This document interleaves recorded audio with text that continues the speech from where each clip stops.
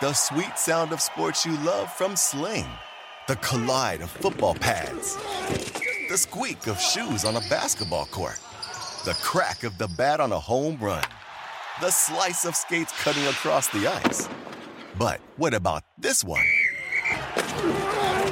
That's the sound of all the sports you love, all at once. Starting at $40 a month. Experience it all live with Sling. Hey everyone, it's Michelle Williams, and I love being able to share my story with you on my podcast, Checking In with Michelle Williams, where my guests and I, we get real as we share the ups and downs of our mental health journeys, and I'd love for you to join me.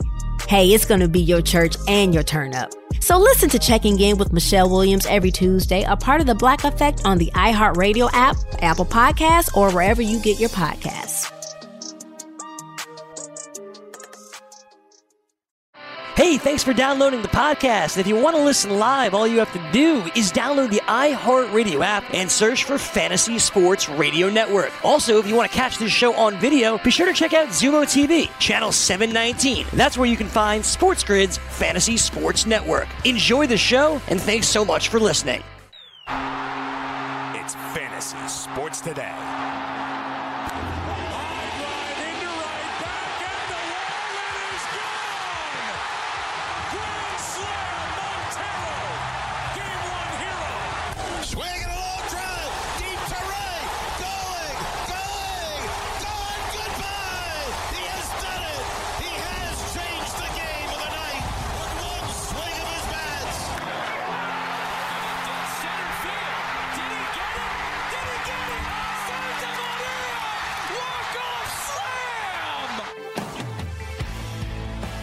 And welcome back. It's Fantasy Sports Today, second hour of our show. Craig Mish along with Frank Stanful here with you for the next hour as we break down everything happening in the world of fantasy sports, and we'll get to all of it in just a second. Frank, a little bit of a news story interesting today, and I'll tell you, one of the more exciting events that I've been to in sports over the last, let's say, decade was I had a chance to go to the semifinal of the World Baseball Classic in Miami 4 years ago. And in 2020, they just announced that Miami is not only going to host the semifinals, but also host the championship as well. So have a chance to see the WBC championship. I know that this kind of affects us in fantasy a little bit negatively. If you remember the last time around, the one player in particular, and ironically, who we talked to about yesterday on the show was Alex Bregman, because he participated in the WBC. He didn't play a lot. Remember, he was a rookie going into that season, and he got off to a really slow start. So it can negatively affect us in fantasy, but from a reality point of view, this was one of the more exciting events that I've been to baseball-wise in the last decade. Yeah, and it was awesome, too. I didn't expect to enjoy it as much as I did, but yeah, 4 years ago was, a time when I really, really got into it for the first time, and it was fun. It was really fun to watch, and, when you said it negatively affected us for fantasy purposes, I thought what you were going to say is when we see players perform well in the WBC, it pushes them way up the draft board, because I remember that happening with Adam Jones, who is, no longer in the Major League Baseball. I know that he has gone overseas to play professionally, but I remember that he had a really, really nice World Baseball Classic and made some phenomenal catches and helped Team USA win ultimately in that WBC. But because of that, he got pushed all the way up the draft board in fantasy drafts. So that's where I thought you were going with it. But overall, I thought that it was a fantastic event as well. And look at you. You might even be able to go out there and watch the championship in Marlins Park again, huh? Yeah, I better be able, Frank. I gotta be able to go see that. Definitely want to see that. All right, so that'll be in March of 2021, and only a year till then. All right, we got Dan Strafford on the update next, and then we'll be back with what the Mets' plan is at pitcher.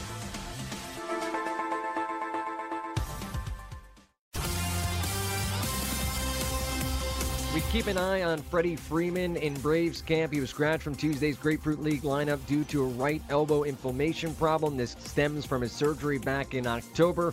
Brian Snitker saying he will most likely be out a couple of days. They want him to rest and get that elbow right. Speaking of elbows, Lance McCullers going to test his out with a bullpen session at some point on Tuesday. He missed all of 2019, recovering from Tommy John. He should see his first game action in the next few days as well. Yankees manager Aaron Boone said Tuesday that Aaron Judge could get into games sometime next week.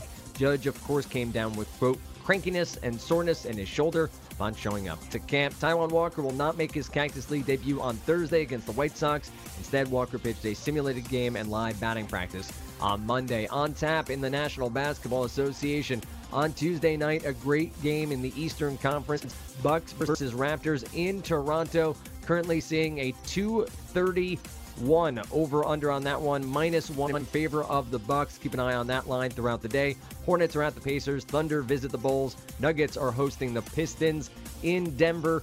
Trailblazers hosting the Celtics, and Portland Pelicans at the Lakers, and the Kings are at the Warriors to round out our NBA slate. It is Combine time for the National Football League, where all the rumors swirl and hand size keeps being discussed, much to many dismay. But Giants general manager Dave Gettleman said his team is, quote, open for business as it pertains to trading back from the number 4 overall pick. We'll see what comes from that. Titans general manager John Robinson said the organization will, quote, do everything we can, and, quote, to keep impending free agent Derrick Henry. Speaking Tuesday, Raiders general manager Mike Mayock admitted his team is open to replacing Derek Carr at quarterback.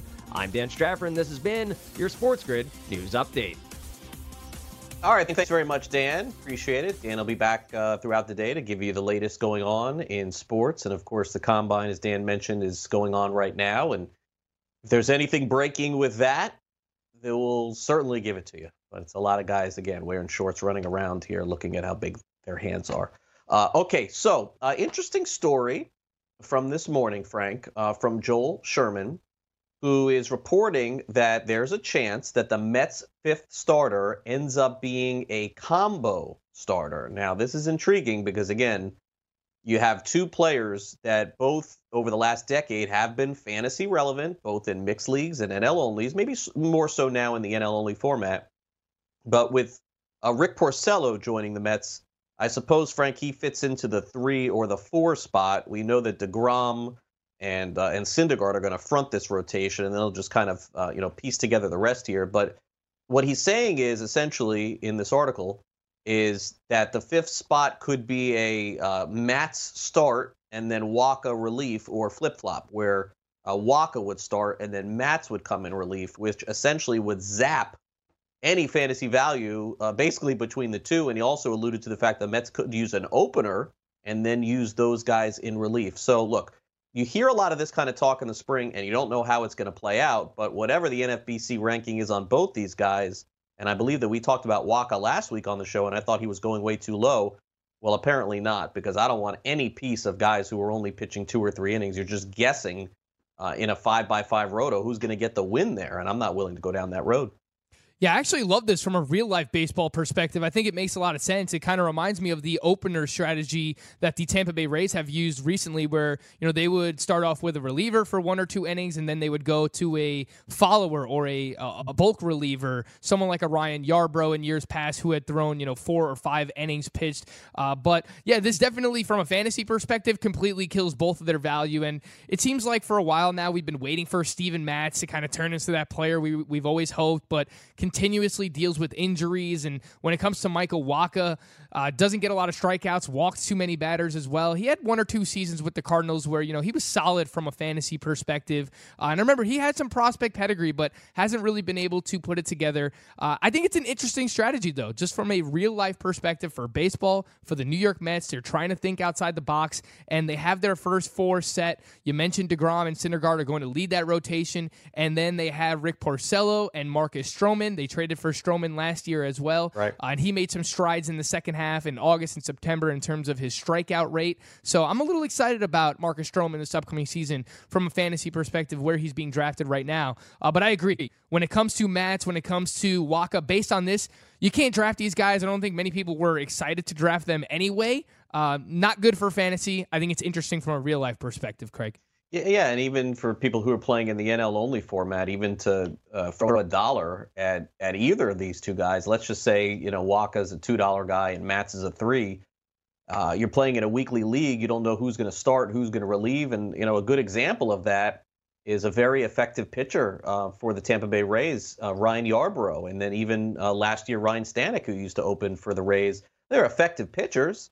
And they're going to give you the GS, the game started, but they're not going to get you wins. It's like clearing the 5th inning with a lead is not something that these guys would do a lot. And the other part of this, Frank, is that maybe what the Mets' plan is that with this really improved bullpen, and you would have to assume that Diaz is going to be better than he was last year, and of course they have Familia, but adding Dellin Betances and adding Wilson, maybe the Mets' plan even with the fourth starter could be using a lot of bullpen options. I don't think they went out and spent money on the bullpen and even added these guys to not utilize it. So maybe there's more of a chance that that's a direction the Mets go after they get through Porcello.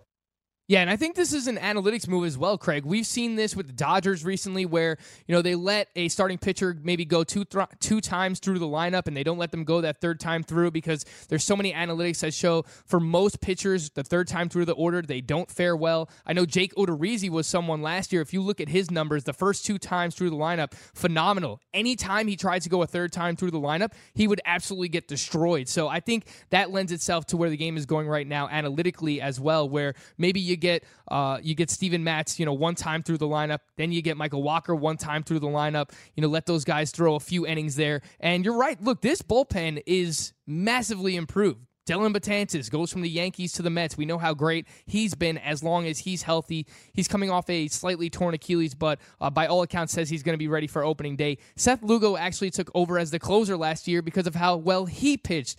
Justin Wilson, I think, was a good signing. If they can get anything out of Jeurys Familia, anything, because the player that he's been the past couple of seasons is a far cry from the closer he was, even 4 or 5 years ago with the Mets. I think it's a really, really good point that this bullpen is severely improved, and I think this is something that they're looking at, analytically, not letting these guys go too far into the game in terms of the starting pitchers here, Craig. Yeah, and historically speaking, just in general, in Major League Baseball, you probably have somewhere between 5 or 10 teams in the game that are literally throwing out some fifth starter that has no business being in the big leagues and probably ends up being in the bullpen at some point. I'm not sure why it's taking so long for all of these teams to follow in the way of the Rays. And look, you mentioned LA. Oakland has done it as well. We saw that even in the postseason. They really didn't have anybody to start. We saw the Yankees employ some of that last year. I would guess in a couple of years, Frank, we're only going to have 4 starters in the big leagues, and maybe by next year there'll be 10 teams employing an opener. I just, I don't know why more teams don't try it, and anything the Rays seem to be doing seems to be working. So, the best thing that you can do, I think, the best compliment that you can make is basically copying another team's success, and I don't see why you wouldn't do that with the Rays, Oakland, LA, or even New York. All right, we'll be back with some sleeper options in the outfield position. Don't go away. SportsGrid.com. Betting insights and entertainment at your fingertips 24/7 as our team covers the most important topics in sports wagering. Real-time odds, predictive betting models, expert picks, and more. Want the edge? Then get on the grid. SportsGrid.com. Have you written a book and need some insight into what comes next? Or are you passionate about cooking and want to know how to make it your career? Or maybe you just want to hear insider stories about the entertainment industry. Either way, we've got you covered with the Two Guys from Hollywood podcast. I'm Alan Nevins, a literary agent and talent manager. And I'm Joey Santos, a columnist and celebrity chef. And on our podcast, Two Guys from Hollywood, we bring our expertise to the table with, of course, delicious cocktails and all kinds of recipes for you to try at home. So grab a drink and join us. We've got a wide range of celebrity guests and Hollywood insiders to discuss pop culture, publishing, and entertainment. And we'll provide you with an unfiltered and sometimes brutally honest show about Hollywood.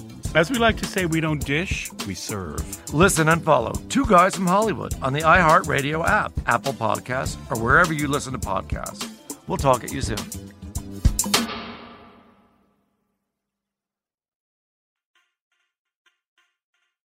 Fantasy Sports Today. Straight ball, I get it very much. Curveball, that's our friend. Craig Mish and Frank Stanford. You gotta take field. That's I offer a cigar, bro.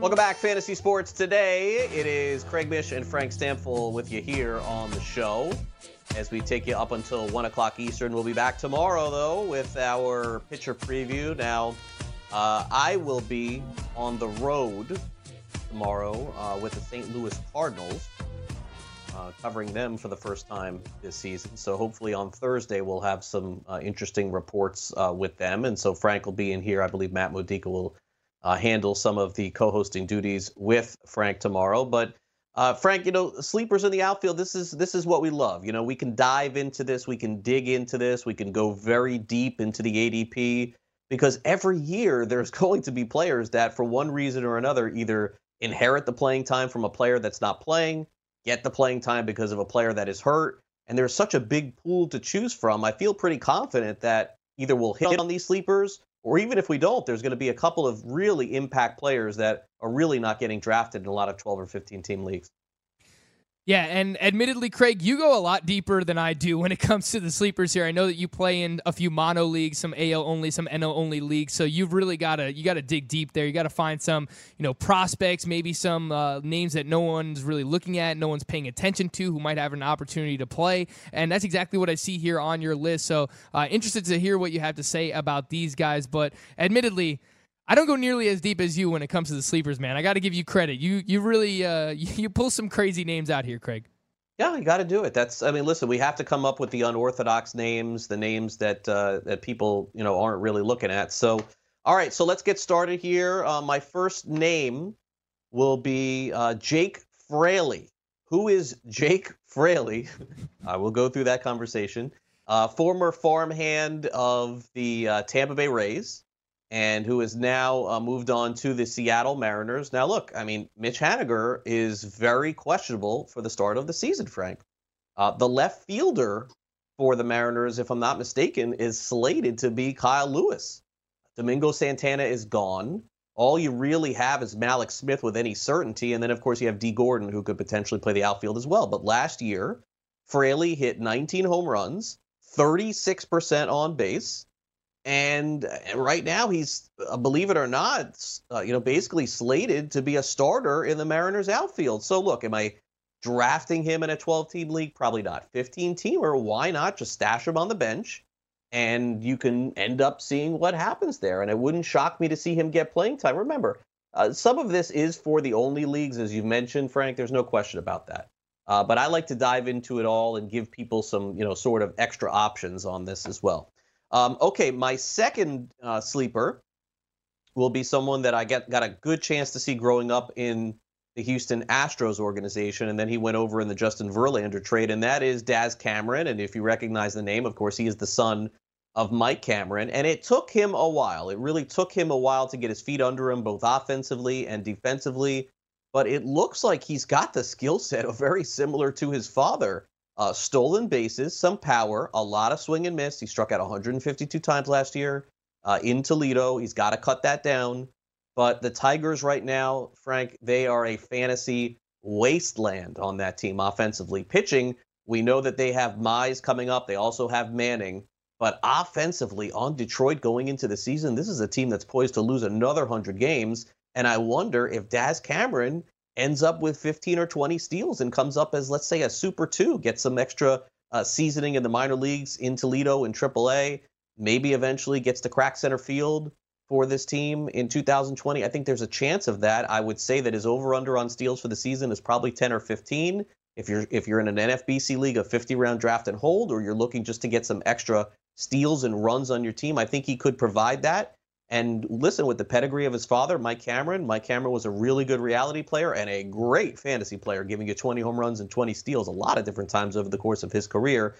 So I think there could be some playing time there. Detroit, again, you look at the additions that they made, CJ Cron, sure, they added him. They're not going to have him after July. You know that, Frank. The other players that they added, too, Jonathan Scope's going to be in that same situation. They're going to trade him. A lot of chances to play offensively. Will Cameron end up being a star in the big leagues? I don't know, but I'm not looking for stars, Frank. I'm looking for sleepers, somebody who can have some sort of impact. And in the NFBC, you could basically scratch Cameron out in the 48th or 50th round if you want. He's not getting drafted at all. What's wrong, Craig? Cameron Maybin and Jacoby Jones don't get it done for you in the outfield for the Detroit Tigers. I like this call on Daz Cameron. Again, came over in the Justin Verlander trade. 17 stolen bases and 13 home runs. You're definitely right about the swing and miss. Struck out a lot last year, only batted .214, so might hurt your batting average, but does have a little bit of power-speed combination. And same thing could be said for Jake Fraley, and according to Roster Resource, they have him penciled in as the starting right fielder right now for the Seattle Mariners. So Jake Fraley, someone who can get an opportunity here with the Mariners. I was actually going to use his teammate, and you brought his name up, Kyle Lewis, as one of my sleepers because I think that the power is real. Tested out very well in terms of his StatCast, his batted ball data last year. Hits the ball extremely hard, but like Daz Cameron, also strikes out a massive amount. So Kyle Lewis may be someone who can give you some pop, but definitely going to hurt the batting average as well. All right, Craig, the two sleepers that I have, and we've mentioned the name a few times here on the show, Dylan Carlson, one of the top prospects for the St. Louis Cardinals this upcoming season. In the Cardinals outfield right now, they have Tommy Edman penciled in left field. They have Dexter Fowler as well. Dylan Carlson, though, had a monster year last year in the minor leagues, wound up with 26 home runs and 20 stolen bases with a 914 OPS. And I think, once we pass a few of those deadlines, May 1st, the middle of May, I think that we could see Dylan Carlson up and have a real big impact from a fantasy perspective here in his rookie season. We've seen a lot of rookies the past couple of years, Craig, come up and just take the league by storm. It wouldn't surprise me if Dylan Carlson is one of those for the St. Louis Cardinals who just continuously churn players out like this over and over and over. The other name that I wanted to bring up, Trent Grisham, who got traded from the Milwaukee Brewers to the San Diego Padres.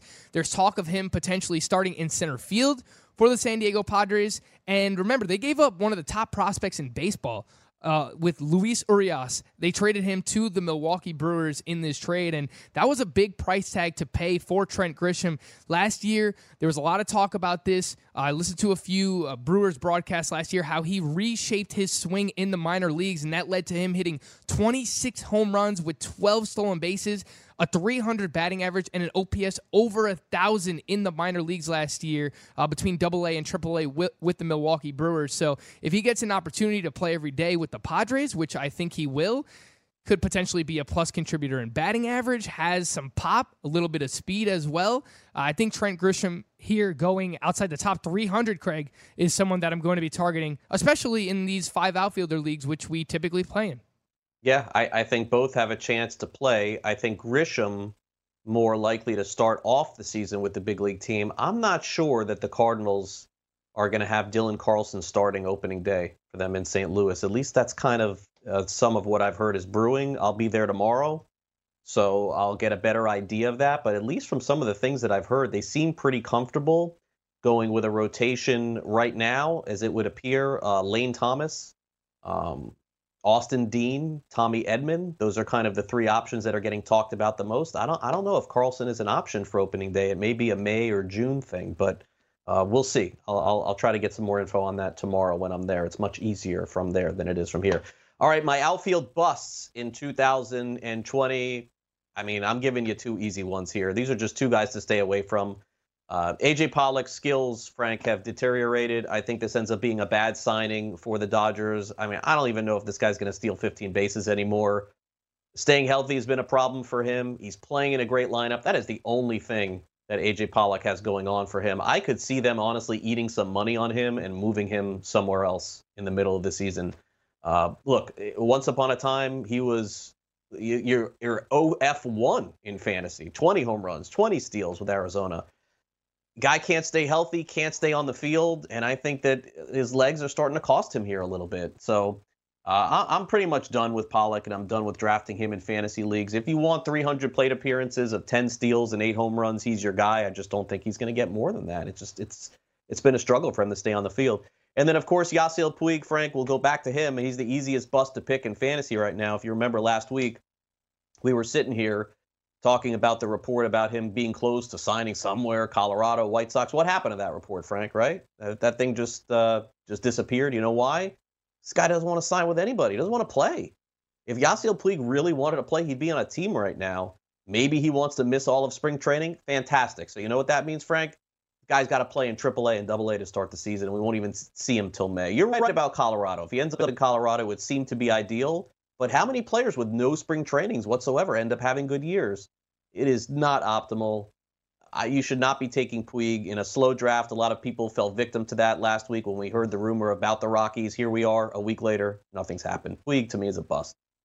Yeah, it's hard to argue with that when he doesn't have a job right now, right? When it comes to Yasiel Puig. And I'm going to piss off a few of my Yankee fan friends here, but I'm going with two of them. Both the big boppers, Aaron Judge and Giancarlo Stanton. Frank, what kind of Yankee fan are you? It just comes down to the cost. I don't like where these guys are going in drafts right now. Aaron Judge has not been able to stay healthy. You have to use a top 3-round pick on him. And in OBP leagues, I get it. He's going to help you. He's going to be a better contributor there than in batting average leagues. But I just worry about the health for both of these players. And typically, the skill sets that they offer are not ones that I target earlier on in drafts, Craig. I told you that I am putting an emphasis on batting average, stolen bases early, because you can get guys later on who do similar things to Aaron Judge and Stanton. You can get Jorge Soler 30 picks later than Stanton, and I think he's probably going to hit 40 home runs once again with a batting average that's similar to Giancarlo Stanton, 260, 270, whatever it might be for Soler. Look at Chris Davis. He's going outside the top 170 picks right now, Craig, and he's going to hurt your batting average, but he's also going to give you 40 home runs as long as he's healthy. I am out on the Bronx Bombers this upcoming season, Craig. Wow, both of them. You would think one, but both, Frank. My gosh. Poor guy. All right, home run props coming up next. We're going to dive into a number of players, including Bo Bichette, Dansby Swanson, Brian Reynolds. How many home runs for them this year? We'll tell you next. SportsGrid.com. Betting insights and entertainment at your fingertips 24/7 as our team covers the most important topics in sports wagering. Real-time odds, predictive betting models, expert picks, and more. Want the edge? Then get on the grid. SportsGrid.com. Hey everyone, it's Michelle Williams, and I love being able to share my story with you on my podcast, Checking In with Michelle Williams, where my guests and I get real as we share the ups and downs of our mental health journeys, and I'd love for you to join me. I'm still on my own journey, but I want to be transparent with you because as I was posting all the highlights of my life on social media, I was breaking down. And too many people fall victim to the picture-perfect image of the high life, so I created a space to discuss the good and the bad. We can laugh, man, we gonna learn, and most of all, I hope to inspire you to go on this journey with me to better mental health.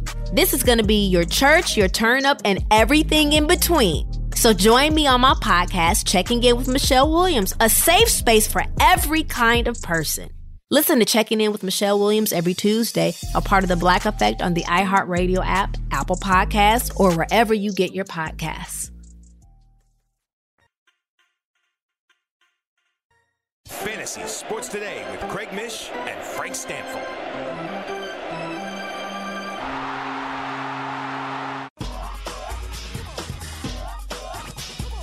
Welcome back, Fantasy Sports Today. Craig and Frank here with you until 1 o'clock on the East. Great to be back with you here on a Tuesday on tomorrow's show. Frank will be at the controls. We'll have Matt Modica here. Also, my interview with Miles Straw. So a little bit of a fantasy preview of his upcoming season and trying to hone in on those steals. I'm always trying to find out who are those guys that can give you a little bit of extra running. It's such a huge commodity now in fantasy with it going down significantly every single year. Maybe Miles Straw is that guy. Maybe he gets you 200-300 plate appearances this season, because with that, he's going to steal 30-40 bases. This guy is one of the fastest players in the game, so we'll have an interview with him tomorrow on the show. All right, Frank, so ready to dive into a little home run props? Now, these are from the Superbook at the Westgate Hotel in Las Vegas, and I know that last week we did some of the higher-end home run guys, and we're going to dive a little bit lower today. I'd love your opinion on these, and maybe you can tell me if you're going to get down on any of these either. Yeah, I know right now the FanDuel Sportsbook doesn't necessarily offer home run over-unders, but they do have, props on who is going to lead baseball in home runs. So I've already started to look into that, and I've found, a few names that really stand out to me. Miguel Sano is one, Matt Olson is one. So I'm going to start to dive into those and find some season-long future props here, both from a player perspective, from a team perspective. I have a few long shots to win divisions and a few regular season win totals I'm looking at as well. So as we get closer to the regular season, I will start submitting those, and I'll get those in, and we can start talking about them here, Craig. All right, very good. Maybe we'll pair up. You and I will go in on one together. We'll see. All right, so let's start off with JT Realmuto. His home run total, Frank, is sitting at 23.5. We know the situation with JT at this point, looking for a new contract, potentially could be playing with one opening day. Maybe he won't. Maybe he'll be playing for free agency. This is pretty much where his number has been. Where are you going, over or under on this? Oh, man, I think this is a really good number. I think this is a perfect number. You look at all the projection systems on Fangraphs, they all have him projected for between 23 and 25 home runs, which is right here on the number. So if I was looking at this myself, I would probably stay away. I would probably lean with the under. He's only gone over this number once. He did that last year with 25 home runs. The previous year's 21 homers back in 2018. 17 home runs back in 2017. Now, he does hit in a better ballpark now with the Phillies rather than when he played in Marlins Park at the time. I realize that. But catchers, again, they can be more prone to injuries. They're constantly getting nicked up. They're getting hit by foul tips. I mean, things can it's much easier for an injury to occur to a catcher, in my opinion, than other positions here, Craig. So this would be a stay away for me, and I would probably lean to the under. But it's a really, really good number at 23.5. Yeah, and also a fair point on your part with injury factors. If you're going to bet an over/under and the player has some propensity to get hurt, you're always best to go under. Not that JT has that, but again, the catching position is a lot tougher than other positions as well. But you know me, I'll go over on JT always. Jose Altuve, 22.5 home runs, Frank. We've seen him go over this one. The numbers have been some pullback on Altuve, and of course with the off-the-field stuff going on, we don't know how that's going to be reacted to as well. This is not a big number for him to get to at 22.5. He's done it before. What do you think on this one? Under the total or over? I would lean slightly over on the 22.5. It does seem a little bit low when it comes to Jose Altuve, but this is another player where I think you have to factor in the potential for injuries. Last year, 124 games played. The year before, 137 games played. He's dealt with some knee injuries. He's dealt with some hamstring injuries, which obviously is going to affect his stolen base output this year, which is why I'm currently fading him in fantasy baseball. Alex Bregman seems to think that Jose Altuve is going to steal 30 bases. We heard that yesterday on the show.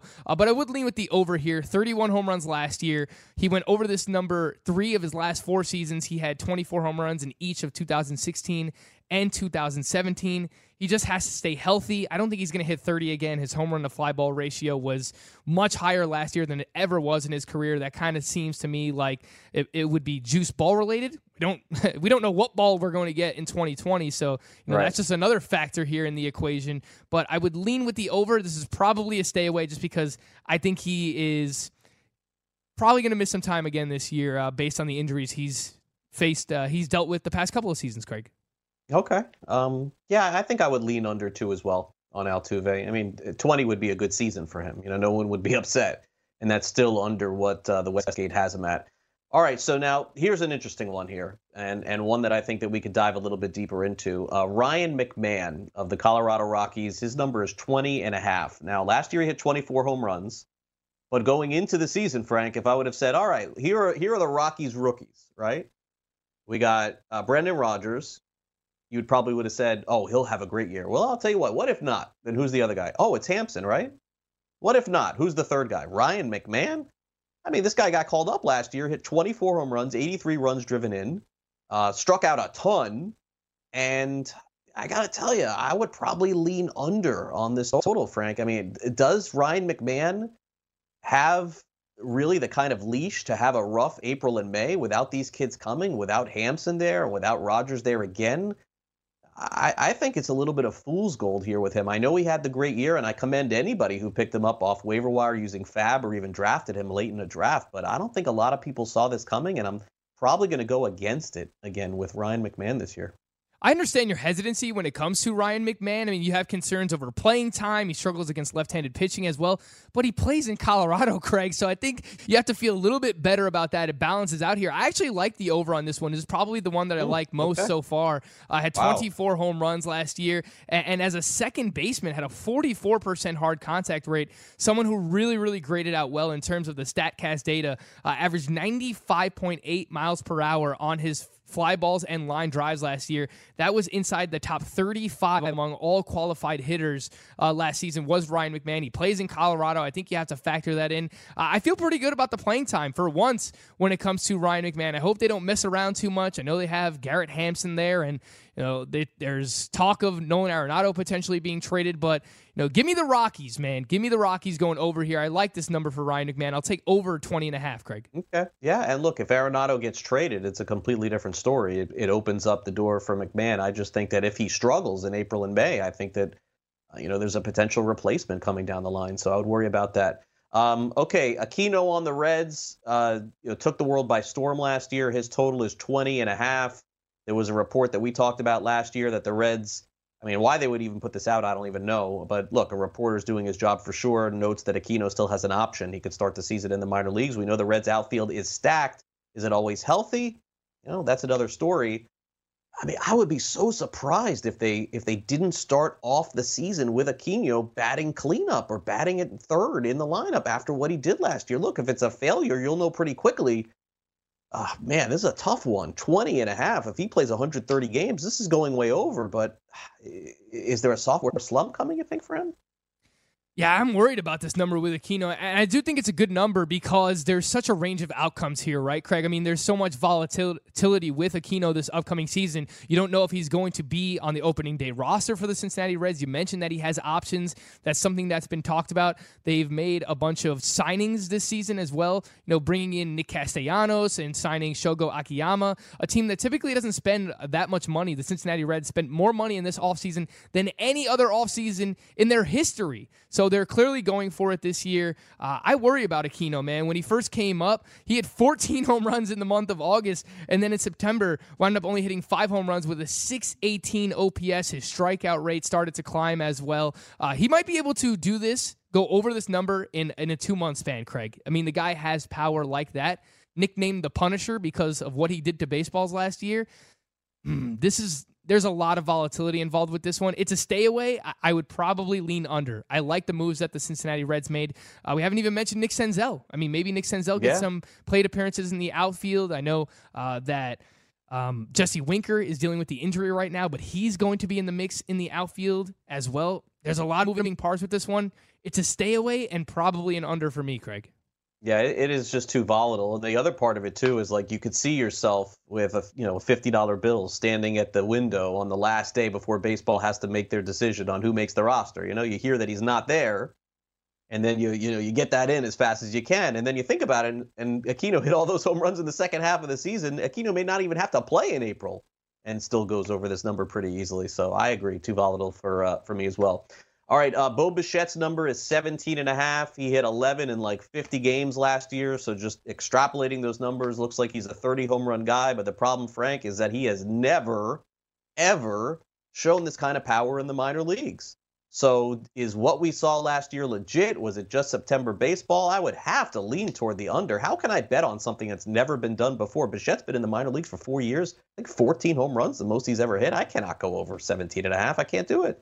Well, Craig, if you combine his Major League Baseball numbers and his AAA numbers, he would have had 19 home runs last year, which would have gone over this number. I like going over here with Bo Bichette. I trust the bat here. I think that, as he continues to age and grow a little bit, he's going to grow into some more power. I think we could see some of that as early as this season. You look at the projection systems over on Fangraphs, they all have him between 19 and 22 home runs, which would put him over this number. And let's be honest, the Blue Jays, I think they're going to give him a very long leash. Even if he struggles early on, I think that they're going to give him every opportunity to play through those struggles.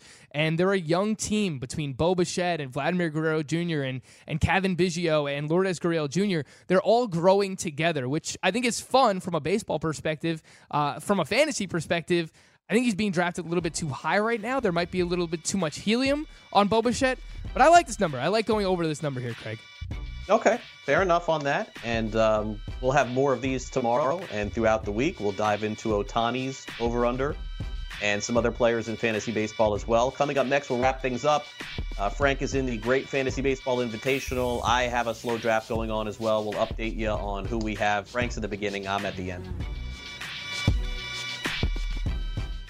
SportsGrid.com. Betting insights and entertainment at your fingertips 24/7 as our team covers the most important topics in sports wagering. Real-time odds, predictive betting models, expert picks, and more. Want the edge? Then get on the grid. SportsGrid.com. Fantasy Sports Today with Craig Mish and Frank Stanfield.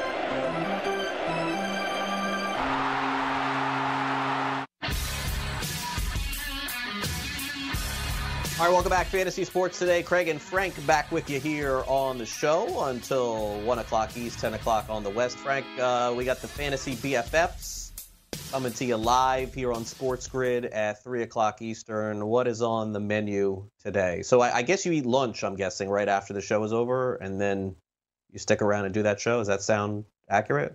Yes, that is completely accurate. I usually eat my lunch 1 or 2 o'clock every single day between the shows here, and I currently have to find what to eat. Maybe a little Taco Bell here, Craig. Taco Tuesday. We've got an outfield preview, not an outfield preview. We have a starting pitcher preview coming up on the BFFs later today. Gotcha. We're going to go over our top 20 starting pitchers, both Greg Sussman and myself.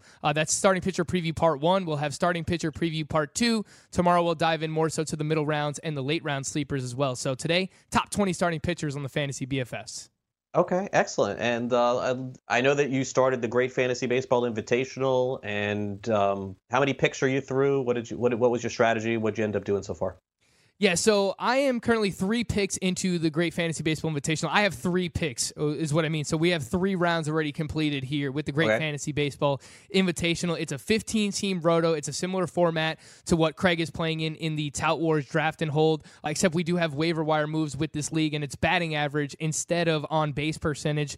So basically, I was at pick 11, Craig, and I was debating, I knew one of those big-name shortstops were going to make it to me, one of the Lindor, Story, Trey Turner trio, and I was also debating Justin Verlander. So I was looking at one of the shortstops. I was looking at Verlander because I really like starting my team off with one of those aces this year. I just really like the hitter value that you get in both rounds 2 and 3, and even some of those middle round guys. I wound up taking Trey Turner at pick 11, which obviously helps with the stolen bases, and I still think that we haven't seen the best out of Trey Turner. He hasn't put it all together for one entire season and stayed healthy for an entire season. But if he ever does, we could see 20 to 25 home runs, 40-plus stolen bases with a good batting average and solid counting stats as well. Especially if he bats third in that lineup, we could see increased RBIs as well. And then coming back in the second round, and I'll throw this back your way here, Craig, and you let me know if I was overthinking this one a little bit too much. Fernando Tatis was still on the board in the second round, and his ADP at the NFBC has, he's been going around the turn at the 15, 16 pick. He rarely makes it out of the first round. So he's staring at me there in the second round. I did want one of Max Scherzer or JD Martinez. Both of those players went the 2 picks before me in the second round. So I'm staring at Fernando Tatis, and I'm thinking, do I really want to start my draft with 2 shortstops? It just seems like it throws everything else off for the rest of the draft. And then if there's shortstop value later on, you can't even take that player because then you have to plug them in at utility and you clog up your middle infield spot. So it would have been a fun start with Turner and Fernando Tatis, but I opted to go with Rafael Devers instead because I didn't want to clog up the shortstop and middle infield too early here. Do you think I was overthinking it, Craig? No, I don't think so. I don't have a huge problem with even taking 2 shortstops or 2 middle infielders in that spot, but it does make some sense. And by the way, look, Devers, if he comes close to what he did last year, is almost in a tier of his own. He's a superstar in the big leagues. He really put it all together last year. So you kind of lock up one of the top 2 or top 3 third basemen. You lock up one of the top shortstops, if not the top shortstop in fantasy, definitely in the top 3 for sure. And you get some steals, you get some power, and then what'd you do after that? Yeah, I wound up taking Patrick Corbin with my 3rd round pick, and you could talk about Corbin as well. You took him in Tout Wars, and you got to see him pitch last year with the Washington Nationals as you're covering the Miami Marlins. And, I think some people were apprehensive on Corbin last year because he, really broke out in 2018 with the Diamondbacks. A lot of people didn't know if he was going to be able to repeat that performance, but he came pretty damn close to doing exactly that with the Washington Nationals last year. He's now pitched 200 innings in back-to-back seasons. He's given you over 200 strikeouts in back-to-back seasons. The whip was up a little bit last year because the walks were up for Corbin. So if he can bring those walks back down a little bit and, give us a 1.15 whip, I would enjoy that a lot more than the 1.21 he gave us a year ago. But I'm buying into Patrick Corbin as a top 12 starting pitcher. I don't have a problem with him being the SP1. And just going back to Devers real quick, I was debating him or Bryce Harper. I wound up taking Rafael Devers because I think they give you similar power numbers, and I think Devers' batting average is just going to be better. Probably, 20, maybe even 30 points better than Bryce Harper. So that was the reasoning there. and I took Patrick Corbin over Giolito and Charlie Morton, just to put that in perspective. Yeah. And I was looking at Ketel Marte, but man, starting your draft with 3 hitters and then kind of piecing together your starting pitching, I couldn't pull the trigger. I wanted some starting pitching there, and probably going to take another starting pitcher here in the 4th round, Craig. Yeah, I had that dilemma when I was drafting too. It was very similar for me too. All right, so the antithesis of the beginning of the draft is this NFBC draft that we're in right now. And we're in the 22nd, 23rd round, something like that. So I'll just run off the picks at you, Frank, and you can tell me if you like any of them or if you don't. I'll start off with the 21st round. So my SP5 is going to be Josh Lindblom of the Brewers, who I know nothing about. But I figure if I'm going to throw a dart, I may as well do it at the end. And clearly the Brewers didn't upgrade their pitching at all. So maybe Lindblom is their 2nd or 3rd best starter. Maybe I'm not even sure where I know Woodruff is definitely their best one, right? But beyond that, maybe Lindblom is good. Maybe he's not. If not, then I just won't play him. But he's my SP5. So that was round 21. Round 22, I took Jarrod Dyson, and he's I already have 5 outfielders, so he's my utility guy, and I'll take another outfielder just in case he doesn't play a lot. I would guess he'll get traded in July, and then he won't hold value after that. So that was the 22nd round. 23rd round, I took James McCann of the White Sox, the guy that I ripped yesterday here on the show. I was going to bring that up. I said, didn't you have him as your bust, Craig? And you just took him. I did. But you know what? There were no other. Zunino went, and then I was like, there's no other catcher. So I have Real Muto, and so I just want James McCann to basically not play a lot and just give me halfway decent numbers. I don't really care about his counting numbers. Kind of goes against what I said. Honestly, you're right, but. I didn't see any other catchers left to take. I didn't see it. 24th round, I just made my pick here, Frank, a few minutes ago. Another guy I took that I went against, and now I'm taking here in the draft, Marco Gonzalez. So Marco Gonzalez will be essentially my SP6, and that's where we're at here in the 24th round. I have a 25th round pick, probably not for hours at this point. And so, any of those guys, any interest? Any interest in Lindblom at all? Yeah, Lindblom is the latest of players who have come back from Korea after being a failed starter in the major leagues, going over to Korea, putting up phenomenal numbers, and then coming back. Someone like a Miles Michaelis and someone like Merrill Kelly as well, who we've seen come back the past couple of years.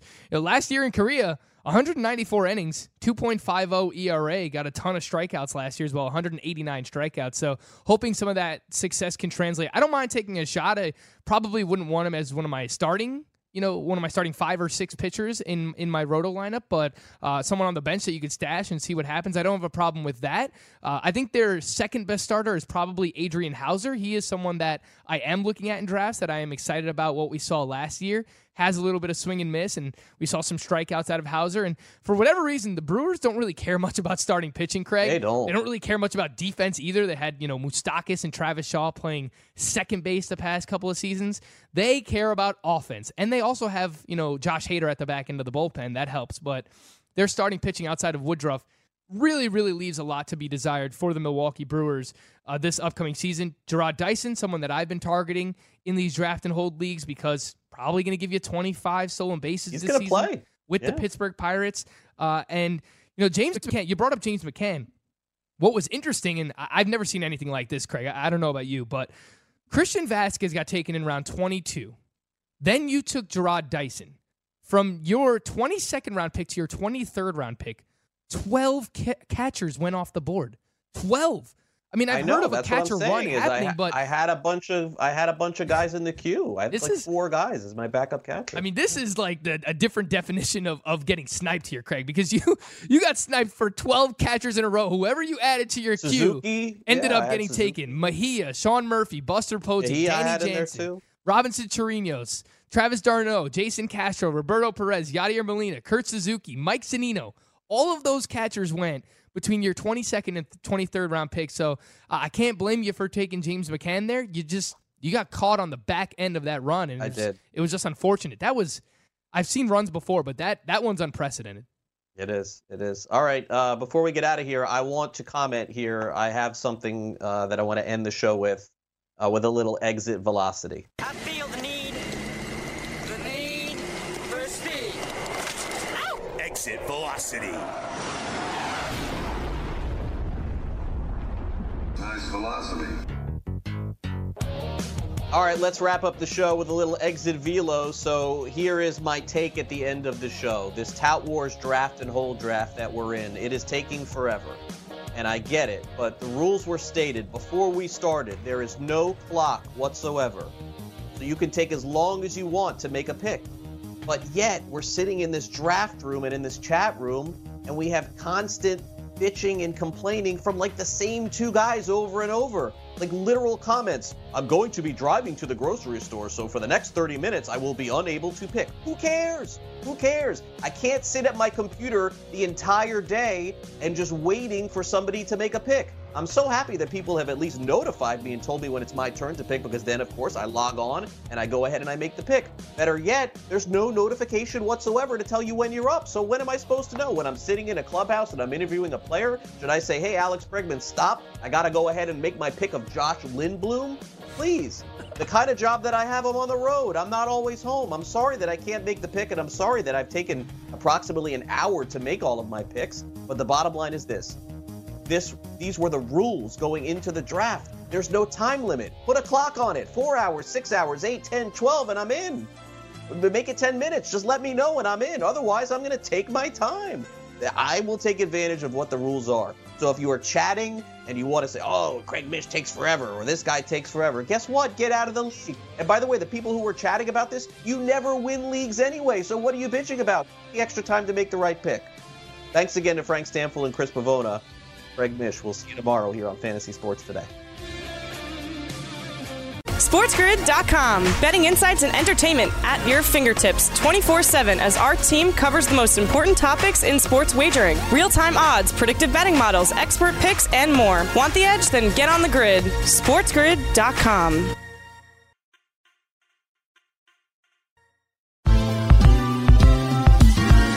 Ever wondered how a book gets made into a movie? Or how to master the art of cooking? Either way, we've got you covered with the Two Guys from Hollywood podcast. I'm Alan Nevins, a literary agent and talent manager. And I'm Joey Santos, a columnist and celebrity chef. On our podcast, we're going to be serving you a fresh perspective of the entertainment industry alongside our favorite celebrity guests. As we like to say, we don't dish, we serve. Listen and follow Two Guys from Hollywood on the iHeartRadio app, Apple Podcasts, or wherever you listen to podcasts. We'll talk at you soon.